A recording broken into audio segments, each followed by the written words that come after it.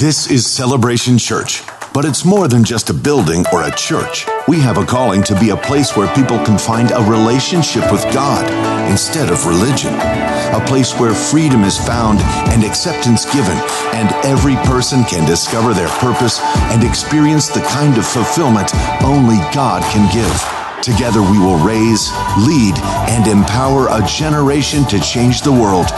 Here, Jesus is famous, and all the glory goes to God. This is Celebration. This is our family. Welcome home.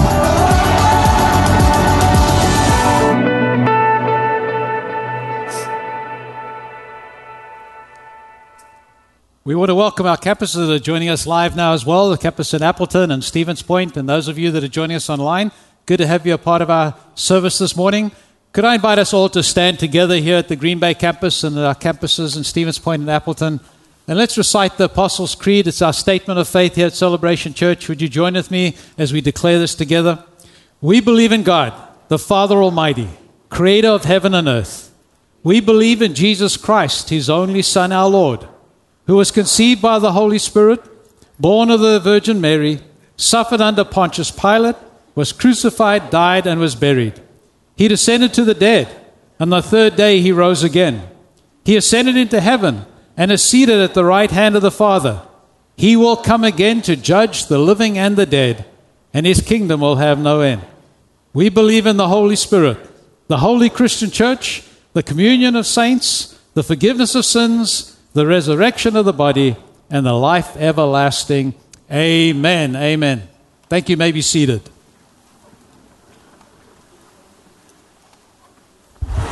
Good morning, Celebration, and greetings from the islands of Hawaii. We are on Waikiki Beach in the background on the island of Oahu. As most of you know, usually in the wintertime in January and February, I get invited to places like northern Canada or Minnesota or Fargo, North Dakota. Is that a place? Yeah, Fargo. We're going to Fargo in February. Yeah, so I'm not going to escape it. Anyway, I always think, why can't we go somewhere warm in January? Well, last year we got a request from not one, not two, but actually 3 different churches and said, would you please come and speak during January in Hawaii? And I said, I don't know, let me pray about it. Yes, of course. And so we came. Now, we were last week on the big island of Hawaii, and we were in a little town called Hilo, which is like on the windward side of the island, which means when the wind comes off the Pacific, it rolls up in clouds and dreary and drizzly all the time. You drive 45 minutes to get to the leeward side of the island where it is dry. It's amazing how quick everything changes, and warm and sunny. So we were there for a week. Then we came here to Oahu. On Friday night, we spoke for the military chaplains on the Pearl Harbor Aviation Museum. It was very, very cool, and spoke with them and connected with them and had a great time. Sunday night, last night, I had to speak 2 times I got to speak 2 times at New Hope Church, a big church here on the island, and this morning I will speak an additional 3 more times at the same church. 5 services. That's a lot of preaching. All right, and then tomorrow night, Monday, and then Tuesday we'll be doing the seminar. When we're done with that, we go to the final island, which is the Garden Island of Kauai, for a final ministry there at another church, and we'll send you greetings from there next week. Anyway, we just wanted to say hi to you guys. Appreciate your prayers and support, and I know it's very cold there and you all hate us because we're in a nice place, but it's temporary. Again, remember, usually I go to Canada, so we're getting a break this year. This morning, Pastor Joe is going to be bringing the message. I've known Joe since I was 17 years old, back at the end of the 18th century, and we've been great friends. He's been a wonderful minister here at Celebration. So please welcome him this morning as he comes to bring the message, and we'll see you again next week. Aloha! Bye! Yes. Pastor Mark, 75 degrees, tropical. Us, 4 degrees, not tropical. Isn't it awesome? Anyway, nobody had to put me in a hammerlock to live in Wisconsin. I love Wisconsin. Don't you love Wisconsin? Even at 2 degrees, I still love this state. So those of you who are here, I'm glad that you could make it today. It's good to be here together on Sunday morning, worshiping Jesus together. I wanted to talk a little bit about the 21 days of prayer that we are doing. It's our 3rd time doing our journey of prayer for 21 days at Celebration Church, and it's always an amazing time because we are intentionally seeking God together, and we are kind of upping our game in our relationship to God, and so that's a key part of it. My relationship to God, your relationship, is the most important thing about you. It is the most important, not your social status, not your job status, not your finances.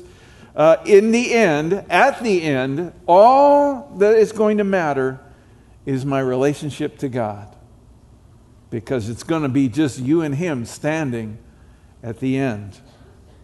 During my time on earth, it is important then to communicate with the most important being in the universe. He is the source of all of our life. He gives us endless hope when everything else turns dark. The Bible says that in Him we live and move and have our being. All of creation is literally immersed in God.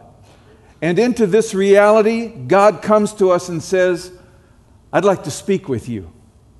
And I would like you to speak with me. Call to me and I will answer you, which is our opening verse this morning out of Jeremiah chapter 33. Call to me and I will answer you and tell you great and unsearchable things that you do not know. Now, we all have a God awareness that's hardwired into us, and which makes sense because we are made in the image of God.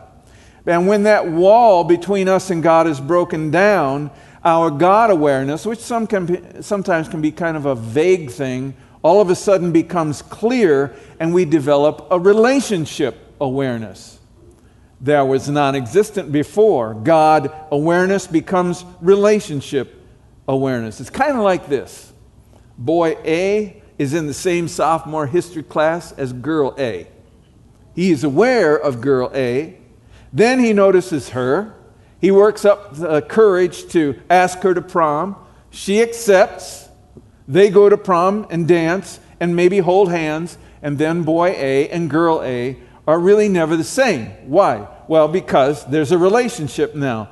They took the time to meet and then to talk with each other, and then a relationship developed. So he was aware of her before. Now, it's a relationship. I met Kate online.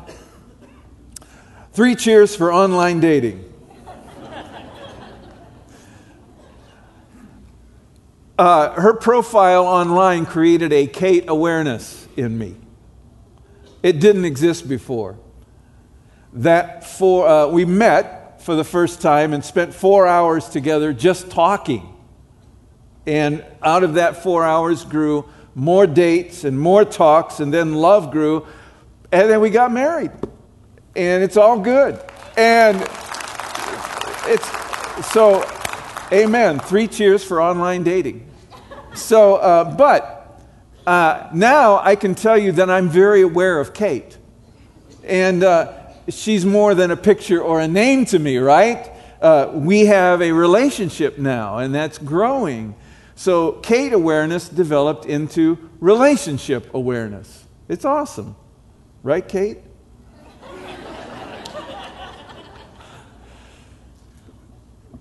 Our relationship to God is the same way. God awareness, we know He's out there somewhere, right? And then relationship awareness, when the walls are broken down. Problems come when we stop communicating, because there is this entropy, this flabbiness that sets into our relationship when communication stops. When couples sit at the coffee shop and look at their phones instead of looking at each other. When TV becomes the default go-to for 2 tired people home from work at the end of the day. And things drift and communication wanes. And the next thing you know, somebody is even thinking and maybe saying, I'm not sure if I love him anymore. And he's saying, I'm not sure if I love her anymore. And so love dries up when communication dries up. God does not start a relationship with me just so I can spend the rest of my life ignoring him. His intention is unequivocal. He aims to communicate with me every day about everything. Anything less than that is to him a ritual. It is not a relationship. Picture sitting down with your spouse at the end of the day, you're sitting at the dinner table, and you read to your spouse off of a script. Hello, darling. I love you. How was your day? What's for dinner? What's on TV? You know, we don't do that. We recite the Lord's Prayer on Sunday morning. We just did. It's a great outline for conversation with God, but it is certainly nothing more than that. Don't make something sacred out of the Lord's Prayer. It's an outline. Let's not think that God just wants a scripted conversation with us. That is not a relationship. God is not after that. One hope I have for all of us here during these 21 days of prayer is that we discover that prayer is conversation with God, the God who is actually there, which brings us to the most difficult part of prayer. The biggest reason we don't pray is because we have these five senses, and they combine with our intellect, and those things consistently tell us that God is not there.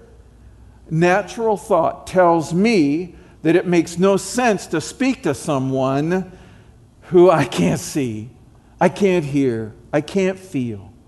It makes more sense to learn from and communicate to someone or something that is tangible and present. You can feel it, it's audible, it's visual. All these things, because the invisible spiritual world seems so outside of our grasp. We just can't get our head around it. So for prayer to work, I have to answer three questions. First, is God real? Second, does he want to talk to me? And third, do I want to talk to him? If the answer is yes to those three, well, then it's time for you to experience prayer. Because you're going to be talking to the greatest being in the universe. He's amazing. To simplify this, prayer is a conversation. Have you ever seen that movie with James Stewart called Harvey? Anybody seen Harvey? Anyway, he begins to introduce everybody to his invisible friend, Harvey, who happens to be a 6'3" rabbit. And nobody can see Harvey except Stewart in the movie. He'll be sitting at a dinner table, or he's at a bar, or they're walking down the street, or he's in a taxi, and he's conversing with an unseen rabbit. He's crazy, maybe. James Stewart won an Oscar for his performance in this. How did he do that? Because he actually gets you to start believing that Harvey's really there. It's really good. I was going to show you a clip about it this morning. I showed the clip this morning during first service, and Facebook kicked us offline because the clip was copywritten. Oops. So I'm not going to show that clip, but go home and rent the movie. Pay NBC for the movie. They'll be happy. So we underestimate the influence of our five senses, don't we?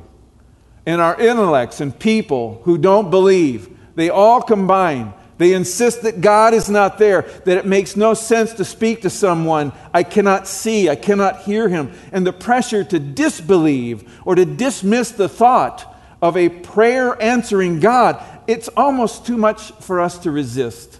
We get discouraged. And that's why we don't pray. We don't pray because we don't believe, or because we're being influenced by people who don't believe. It is the unseen God, however, who says this. He insists on this. Call to me, and I will answer you. Not maybe, not I might, if I feel like it. If you call to me, I will answer you. So if you feel weak in prayer today, if you have a hard time believing that God would have any reason at all to listen to your prayers, you are in good company, because we all have the same problem. Human intellect, natural reason, powerful emotions, all scream to us. They insist to us, there is no God. He's not listening. Forget it. So how do you get through all that noise? Well, let's just say that you can't think it away. You can't wish it away. It's there. There has to be a transformation in you and me if something's going to happen. God has got to create something inside of you that is not there. We call it faith. But before there is faith, there has to be the beginning of a conversation, which will happen in one of two ways. Either God will initiate the conversation, or He will help you to initiate the conversation. But He's not going to do nothing, because God knows the most important thing for you to do in your life is learn how to communicate with Him. Let's just say God chooses to initiate the conversation. Here's how that happens. You don't believe, you don't care about God, you live as if God doesn't exist, but He cares so much for you, He initiates the conversation. Now, it might start in many different ways. It could start in a gentle way, like maybe a kind word from a friend when you're in real trouble. Or maybe the conversation with God starts in a doctor's office. Sir or ma'am, we've found a mass on your kidney. Or maybe in the midst of imminent danger. Maybe the conversation starts with a pink slip at work. So God speaks through these kinds of circumstances, and He's saying, hey, John, Mary, hello, may I have your attention? I'd like to have a conversation. How about that? C.S. Lewis described these moments as God's sledgehammer. Anybody had that happen? That's when God initiates a conversation. Now, it can either start with a whisper or a sledgehammer. It's up to you. I mean, you don't really. If you're paying attention, maybe God doesn't need to use a sledgehammer. The other way that a conversation can start is if you initiate it. All of a sudden, due to circumstances beyond your control, the kind that we've just mentioned, you use the word God. Or maybe you use the phrase, oh God.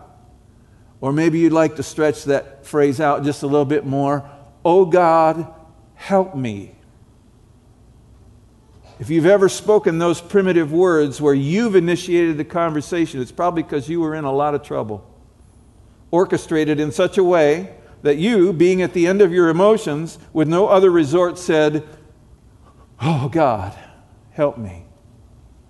For many of us, that's how our life of prayer begins. It is how we initiate the conversation many times with the words, oh God, help me. The infamous Jewish executioner, Saul of Tarsus, had just such an experience while he was traveling to Damascus. He was going to Damascus to arrest Christians and put them in prison. And God appeared to him.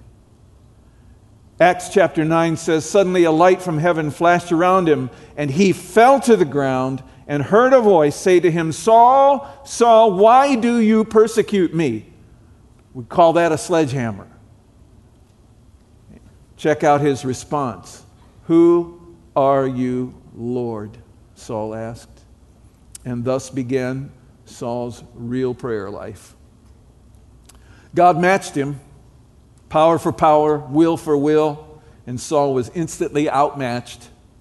God initiated this conversation. Saul wisely responded, and so this conversation with God was initiated. It began, who are you, Lord?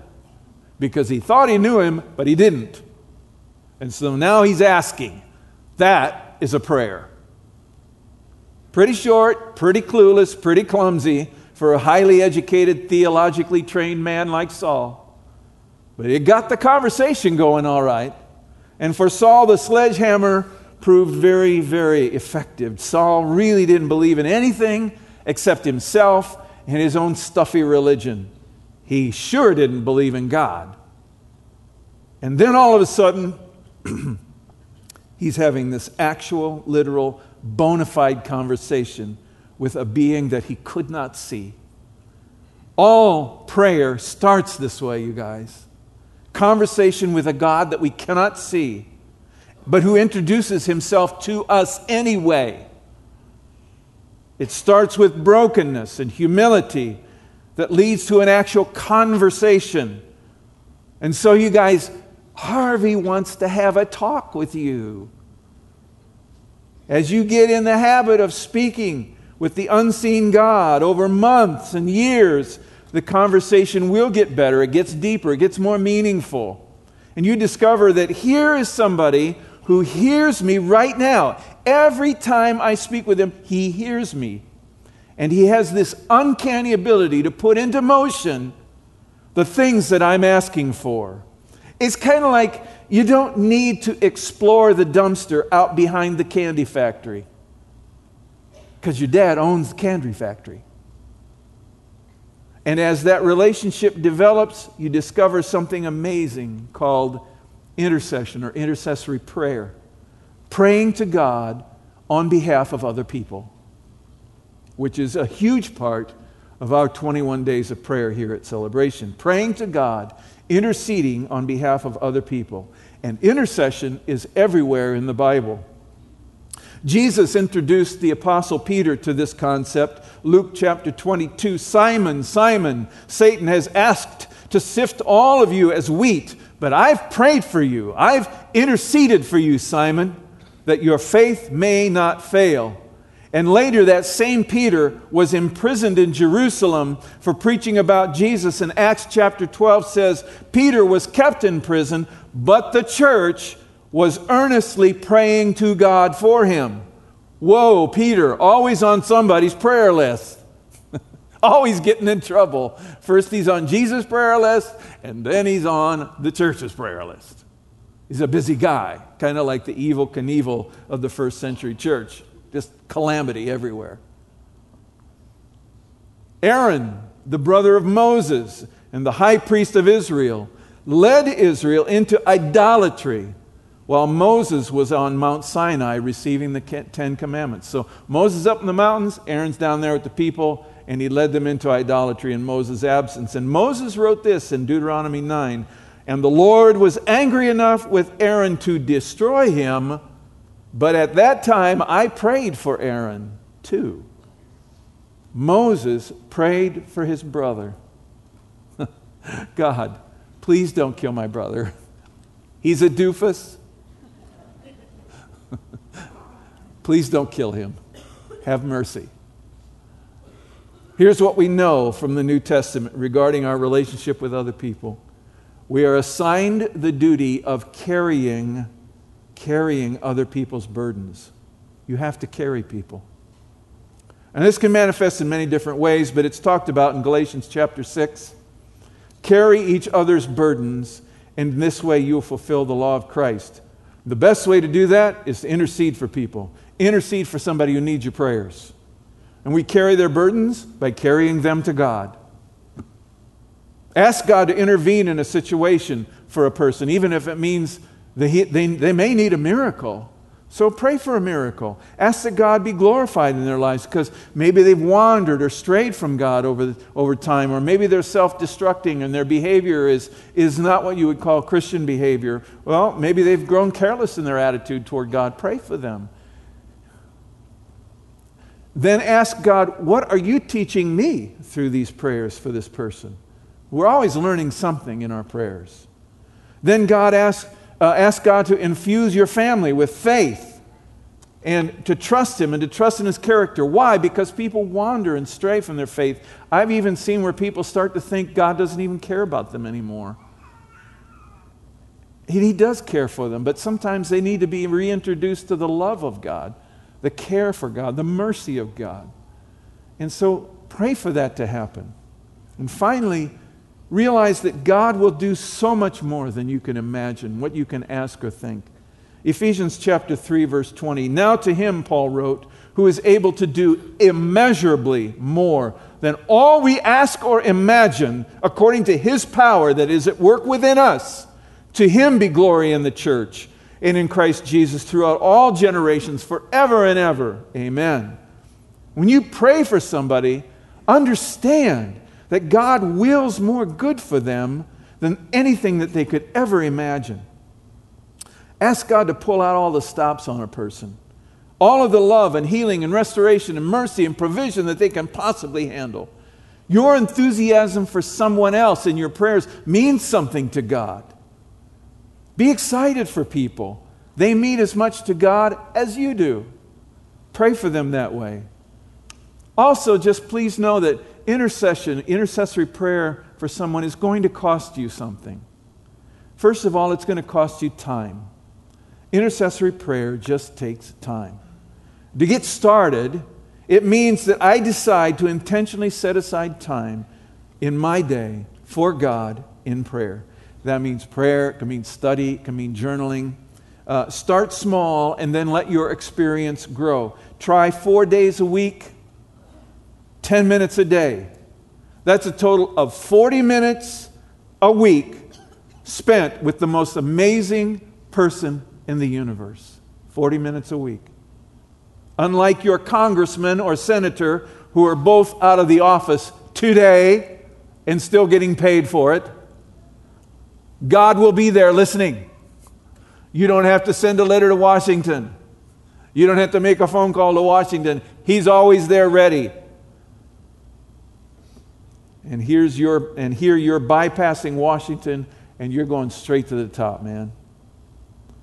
You're going to get more done in 40 minutes of prayer per week than anyone would ever get done over a lifetime of phone calls and letters to Washington, D.C. I'm serious. Finally, it's going to take some energy, too, on your part. And by energy, I mean desire, emotional energy. Jeremiah wrote in Lamentations chapter 2, "My eyes fail from weeping. I am in torment within. My heart is poured out on the ground." There is an emptying of his emotions in this prayer. Psalm 30, "Weeping may stay for the night, but rejoicing comes in the morning." Again, an emptying of emotions through weeping. And then 1 Thessalonians 3, Paul wrote, "Night and day we pray most earnestly that we may see you again and supply what is lacking in your faith." We earnestly pray for you. That is an emptying of emotion, and it costs us something. It costs emotional energy. It might cost me sleep. It may be that I'm awakened in the middle of the night and early in the morning, and somebody or something's on my heart, and I just need to pray. I've got to pray and lift him up to God. And I might lose sleep as I spend time doing that, but sometimes that's the cost of intercessory prayer. It's certainly going to cost me in the area of motives, because prayer is always done in secret, most of the time anyway. And nobody's going to see you praying for them. It will be a spiritual transaction that's carried out only between you and God. Therefore, prayer has a way of purifying our motives because it's going to cost me not being noticed. It's strictly something I do in secret. Jesus even talked about it in Matthew chapter 6. "When you pray, go into your room, close the door, and pray to your Father who is unseen, and then your Father who sees what is done in secret will reward you." It's all done in secret, but that's okay. God sees it. Finally, intercessory prayer costs us patience. You may not see the results right away. Sometimes it can be years. There can be a space of time between the prayer that you utter and the answer in which we trust that God's heard us. He's working behind the scenes, but we just don't know when the answer is coming. Parents praying for kids, or spouses praying for spouses, or kids praying for parents. You know what that's like. Interceding on behalf of someone can really take some time. I prayed for my dad for 27 years, and he finally gave his heart to Christ a year before he passed away. Do you know who led my dad to Christ? His favorite caregiver, his favorite nurse at the nursing home, led him to Jesus. She had been a wild child. And then she gave her life to Jesus, and she began telling everybody at work what had happened in her life. Just a total blabbermouth. And she'd take Dad to church with her. He didn't tell me that. His nurse was taking him to church with her every Sunday. He never went to church. I was very concerned for my dad, and I visited him at the nursing home. She knew that I was a pastor, so she just couldn't wait to tell me about her salvation. Oh, Joe, you won't believe, And I told her, I've been really worried for Dad's spiritual condition for a long time. She stopped me mid-sentence. Stop. You don't have to worry, Joe. Your dad's a Christian. I said, really? I don't know. He's never said anything to me about it. And she looks at me, and she's like, really? Well, let's just go ask him right now. So she takes me by the hand. We go over to Dad sitting at the table in the dining room. Ed, she said, Joe's really worried for you. He's not sure you know the Lord. He's not sure you're going to heaven. The whole place is hearing her, You're not sure you're going to heaven. Tell him, Ed. Tell him you're a Christian now, right? And he kind of looked at me and kind of smiled and said, well, yes, I am. I said, thanks a lot, Dad. Thanks for telling me. And that was that. 1 year later, I was driving through the Illinois cornfields on my way to his funeral. And I still wanted confirmation from God that Dad was okay. And so I was talking to God about it. Right outside of Metamora, Illinois, we drove past this huge barn with a huge sign painted over the whole roof of the barn. He is with the Lord. I kid you not. 1 John 5:20. I'm like, did I just see that? I did a double take. I couldn't believe it. How that sign appeared just as I was asking God about my dad. And God's going, hello? He's with me. It's okay. When we returned to Wisconsin after the funeral, I had to slow down when we came to that barn again. I just wanted to make sure I hadn't been hallucinating,